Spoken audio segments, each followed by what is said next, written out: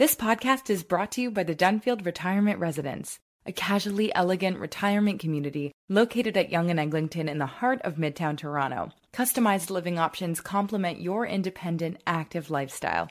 Learn more at thedunfield.com.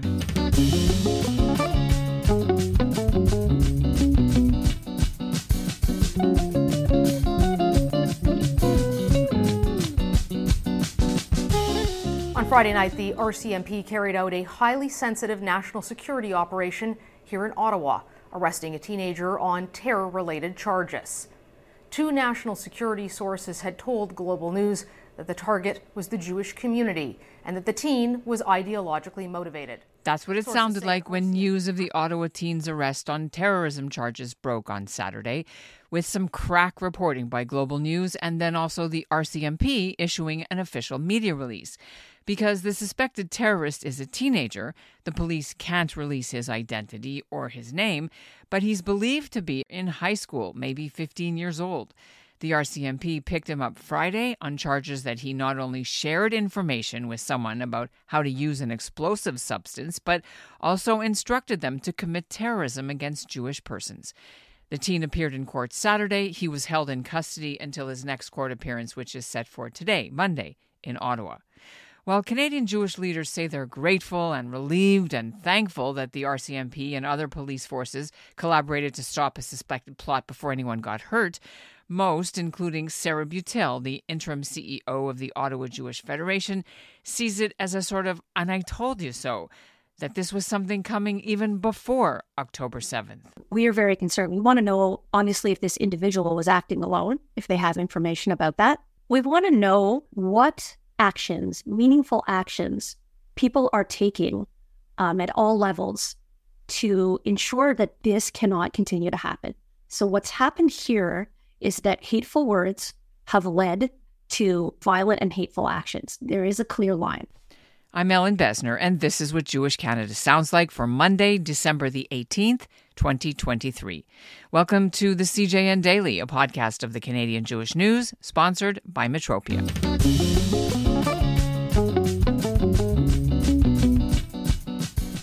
If you haven't had a chance yet to read our detailed print story that I wrote about the terrorism charges, then the link is in our show notes. And while we watch the developments, terrorism expert Professor David Hofmann at the University of New Brunswick notes a lot of similarities here with the biggest case of Islamic terrorism that Canada has ever seen. 17 years ago, in 2006, the RCMP arrested 18 young Toronto men, mostly Muslims, for the same terrorism charges as this teenager. But that plot had the ringleaders and their followers train at a military camp, then arrange to buy explosives from the States. Then they were going to make truck bombs, blow up the Toronto Stock Exchange and the headquarters of CSIS, Canada's spy agency in Ottawa, and also attack a military base, and then storm Parliament, take hostages, and behead the Prime Minister, who was Stephen Harper in those days. The RCMP got wind of the whole plot. They infiltrated the group. They provided them with phony fertilizer so the bombs wouldn't have worked anyway. And then they swooped in and arrested everybody. 11 went to prison, some for life sentences, and all but 2 are out now. Professor Hofmann says propaganda from Al-Qaeda was at play with radicalizing those men, and propaganda from the Hamas fighters about the struggle of Palestinians is likely what's doing the same now to motivate this young man after October 7th. Hofmann has written extensively about the Toronto 18 and about extremist groups from both the left and the right. And he joins me now from Kingston. Hi, thanks for having me. Well, I'm calling and speaking with you as the community is learning about the RCMP announcement over the weekend of an arrest of a youth who can't be named on terrorism-related charges with the target, someone in the Jewish community. That's what they're saying. It's very hush-hush. You've seen these kinds of cases before. You wrote the book on it. What are some of the questions that we should be asking about this situation?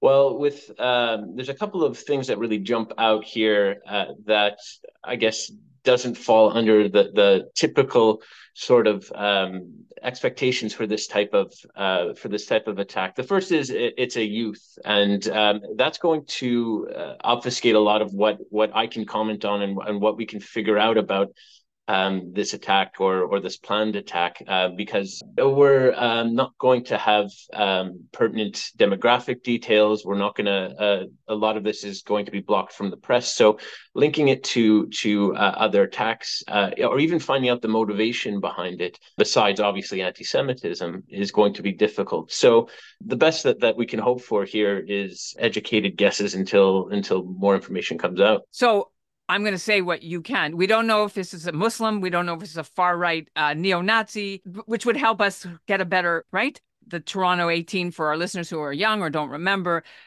this was a plot by youth to blow up or put a bomb in front of the Toronto Stock Exchange and also the headquarters of CSIS. What year was it? 2006 is when they were arrested. Under the Harper government. A long time later, Israel and Hamas are in war. We're not knowing, as you said, what the demographics are, but what would one look for if you were looking for a far right, like the Quebec-based neo-Nazis versus terrorists linked to the Middle East? One of the main differences, I suppose, in what should be termed homegrown terrorism, and that's more in the same vein as the Toronto 18, and what colloquially we're dealing with the vast majority of the time now, which is far-right extremist terrorism or far-right extremism in general, is the level of sophistication, the level of planning. This is not to say that far-right groups don't have sophisticated plans and so on and so forth. They do. However, when it's typically one individual like this, or what we do know is that there was, at least with the charges, there was some sort of direction and there was some sort of facilitation, which implies there's a group, which implies there's more sophistication. But what we've seen with, let's say, what happened in Quebec with Alexandre Bissonnette or Patrick Matthews out west and so on and so forth is these types of attacks usually are reactionary and less sophisticated in the sense that the best way to say it is more they come from the gut, let's say. These are individuals who get angry and then decide one night, I'm going to go spray paint a synagogue. I'm going to go knock down this display, so on and so forth. In cases like these, where there's a group, well, obviously there's a little bit more, there's a different radicalization process. There's a different ways in which these people plan and execute. So here, my gut feeling here is that this falls a little bit more under the same vein of homegrown terrorism that we saw akin with the Toronto 18, but this is once again an educated guess. Is this good news that the RCMP got this kid, or is this more scary because Canada almost had a 9/11 or a something? It's always good news when police prevent things like this, and usually what that means is, particularly if it's a lone actor, who is an individual who typically radicalizes ostensibly on their own and plans attacks ostensibly on their own, but that's up for debate. It's very, very hard to locate these people, and it's usually what tips off the police is members of the community or members of that person's immediate social circles.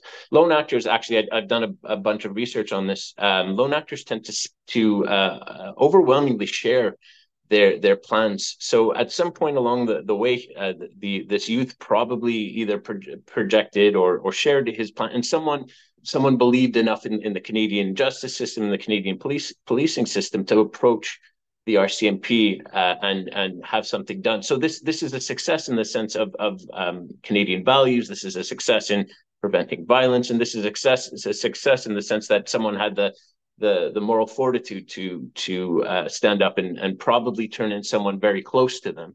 I mean, it's always alarming when an attack like this is planned and discovered, and we should always be alarmed and be on our guard in the aftermath of an event like this. But this is also something that is probably, maybe I'll go out on a limb here myself, shouldn't be unexpected given what we know about individuals who radicalize towards ideologically motivated extremist violence.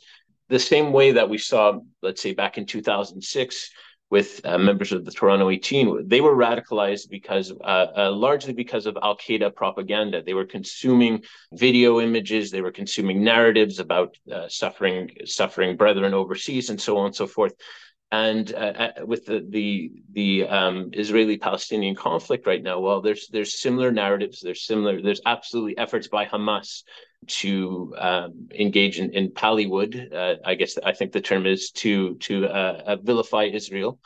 And that means there's a plethora of propaganda that a very small minority of individuals will consume and then decide to escalate. A lot of people consume the media, absolutely, but very, very small amount of them will ever escalate towards violence. This youth is one of these individuals. So what I'm saying here, in times of heightened propaganda and messaging like this, where lots of images, lots of emotions, where these individuals who consume the media can project their own feelings, they see themselves as in this whole entire suffering narrative, and they feel impelled to do it. I mean, this is something awful, but perhaps not unexpected.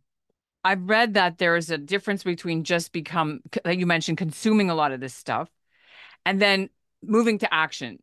So, First of all, is that a thing, like a quick radicalization versus a longer one?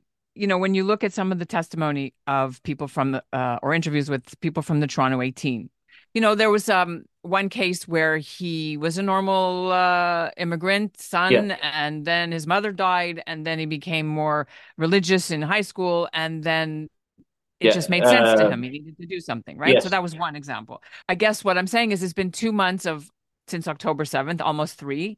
This happened now. The length of time is what I'm trying to say, right, between when this happened and when somebody tried to do something. Walk us through what that says to you. So the radicalization process is complex. The variables that are involved in radicalization are myriad. And when it comes to how quickly one can radicalize, there's no real formula. So some people radicalize very, very quickly. Some take years to radicalize. Chances are, though, I can say with certainty, no one really just wakes up one day and says, I'm going to plant a bomb, or I'm going to shoot up a mall, or I'm going to die in the name of this cause. When someone does radicalize, it's an ongoing iterative process. It involves interaction, it involves debate, and it involves I would argue, a rather gradual shifting of worldview from let's say, being a conventional law-abiding Canadian to I'm willing to kill fellow Canadians in the name of, something that's happening overseas. What can happen rapidly, though, is the actual escalation from being a radical to being a violent radical. No doubt this person was radicalized. What happened rapidly, or in the space of 3 months, or is likely, I can only guess, is this rapid radicalization towards violence. And again, this might be a product of consumption, this kind of oversaturation of narratives, this oversaturation of media, images of suffering children, these types of very emotive products that are put out by Hamas, by the media, and so on and so forth, that likely resonated with this individual to the point where they felt like they needed to do something. Is that it? Is there going to be more? Are you expecting that maybe this was a bigger plot? Are we still in danger? So without being alarmist, and I'm not one of those people who wants Canadians to be afraid of going to bed every night and so on and so forth. There is a concern, though, and I'm a scholar mainly of far-right extremism, and I've been part of several government-funded projects, and we found really since 2016 that an absolute exponential growth in far-right extremist incidents, a good portion of these targeting the Jewish community. Stats Canada and hate crime statistics still indicates that, and this has been this way for a long time, that Jews are the single highest targeted religious group in Canada. But we've seen an exponential growth of activity amongst a politically motivated cadre of Canadians who are a threat to the Jewish community. To the point where we actually gathered numbers. From 2016 to roughly 2021, we counted 340 active far-right groups in Canada, and that's almost a threefold increase prior to 2016. We have militia movements, or American-style paramilitary movements, in every single province in Canada now. And these are the people who pick up guns and play soldier on weekends and have these large narratives of we need to defend ourselves and what it means to be white Canadians. The replacement theory, that whole bit. Yes. We've Yes, talked a lot exactly. to your colleagues, Barbara Perry and others about this, and Evan Balgordon. Right. Militia movements tend to be the most alarming in my point of view, largely because they have conspiracy narratives, and frequent target is the Jewish community, with this whole entire idea of a global one world government. Like it's all that same sort of conspiracy theory narrative. We should absolutely be concerned. The climate here, political climate, not only here in Canada, but I would say globally, has become much more permissive of hateful, particularly far right narratives that have emboldened individuals to engage in various forms of action, whether it be recruitment, whether it be plots. Does the average Canadian need to worry about an imminent attack? I'm not alarmist, and I would say no. Should we be vigilant, and should we be concerned? Absolutely. Okay, but we're talking, this is the Canadian Jewish news. This was a Yes. target to Jews. So whether it came from some of your like far right groups, or whether it came from a terrorism linked leftist pro Hamas group or ISIS, either way, this is a very scary thing for Jewish people to hear, Absolutely. especially in Ottawa. I'm originally from Montreal, and Beth Tikva, which was the synagogue that was targeted recently again after October. So that's my synagogue. I'm kind of enmeshed in this whole entire thing as by default, I suppose. How does this RCMP press release in the middle of the Shabbat weekend that they Right. picked up a guy who was helping to, maybe build a bomb or give advice to somebody to build a bomb? How does this sit in terms of the threat to the Jewish community? There's probably a function of just I think what's represented for many in the Jewish community, the point of being numbed by it. The sad reality is the Jewish community in the diaspora always has to be wary of these types of attacks. And I think what I was trying to get at previously here is that we're in an environment where this is heightened, and heightened to levels we haven't seen before, particularly post 2016. I mean, that's right. kind of. But let me stop you. Like, so now we have a bomb explosive person building a bomb against the Jewish community. Yeah. That is not the same thing as shooting at an empty school. Isn't it? What do you mean it's not the same thing? I mean, Because there was nobody in those buildings. Well, there was one people. It was done as a scare tactic, right? yeah, This is actually building a bomb. but it ultimately boils down to I mean, the word itself, terrorism. It's about making a target community afraid. Usually, it's about coercing or trying to force. Probably in this case, either it's retribution or trying to force the Canadian government or the Canadian Jewish community to well, maybe not in this case, but the idea here is it's about fear, whether it's having your place of worship targeted by a Molotov cocktail, by gunshots, which is alarming in itself, or a bomb. Ultimately, the goal is the same. It's about shattering that sense of safety that the Canadian Jewish community has. The violence is violence, and frankly, we don't know the scale of this bomb. We don't know. It could be something akin to what we saw with Timothy McVeigh and the Oklahoma City bombing. It could. I'm not saying it is. I'm saying it could be anywhere on that spectrum to a bunch of firecrackers. We don't know. It's not necessarily the method. It's more about the message. Right. I mean, Except that's what when the nobody Toronto. gets killed when they shoot to an empty school. If you put a bomb that you build off the internet, I mean, you can buy a firecracker. Do you know what I mean? This is more Mhm. sophisticated. So I have to differ with you. I'm not That's trying to be fine. an alarmist, but to No. me, as an outsider, bomb is one thing that we haven't seen before. We have seen this before. I mean, the Toronto 18 was building a fertilizer bomb akin to Timothy McVeigh, akin to. I actually have seen some of the video footage that if the bomb had been active, they ended up giving them inert fertilizer, the RCMP, as part of their sting. The explosion would have been massive. All we could do is speculate. This could have been to blow up an empty building. It could have been to blow up a memorial. It could have been blow up a community center with no one inside or with people inside. So all we could really do here is speculate, which is why I tend to focus on one, the motivations, but two, the message. Will there be would you expect there to be a manifesto, a video, something on this person's computer, this youth's computer? If he was what is termed as a lone wolf or a lone actor terrorist, that's what I was referring to. They tend to signal because they lack group resources. They tend to share and connect and so on and so forth. If it Okay, was so you're saying that this person was with other people, therefore it might be directed from outside, radicalized by somebody in the Middle East or someone in Brussels or someone else. Should we think that this may have connections to outside groups such as we've seen in Brussels and in Europe as well?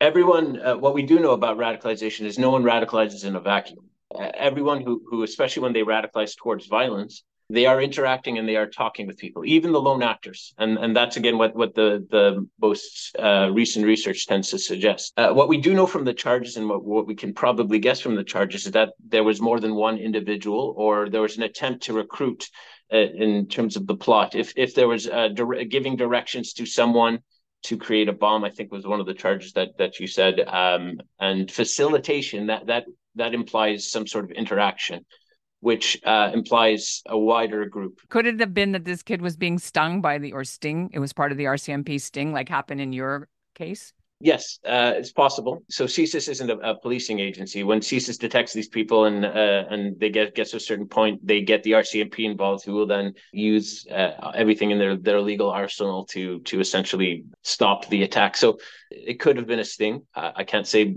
more than that until, unfortunately, more information comes out. I'm so intrigued on what we'll find out on Monday when the perpetrator's back in court. Until then, I want to thank you for your time, and we'll be in touch. Thanks. Bye-bye. And that's what Jewish Canada sounds like for this episode of the CJN Daily, sponsored by Metropia. Integrity, community, quality, and customer care. Now, the Ottawa Jewish Federation's Sarah Butel isn't the only Jewish leader reminding the Trudeau government that one concrete thing they could do right now, aside from saying that hate has no place in Canada and paying for extra security equipment and guards at Jewish schools, is to actually bring in long-promised legislation on online harm. And that same message is coming from UJA Federation of Greater Toronto and from CIJA, the Centre for Israel and Jewish Affairs. Stay with the CJN for more on the developing terrorism story. And in the meantime, thanks for listening to the CJN Daily. The Dunfield Retirement Residence offers customized living options to complement your independent, active lifestyle. Welcome home. Welcome to the Dunfield. Visit us at thedunfield.com to book a personal tour.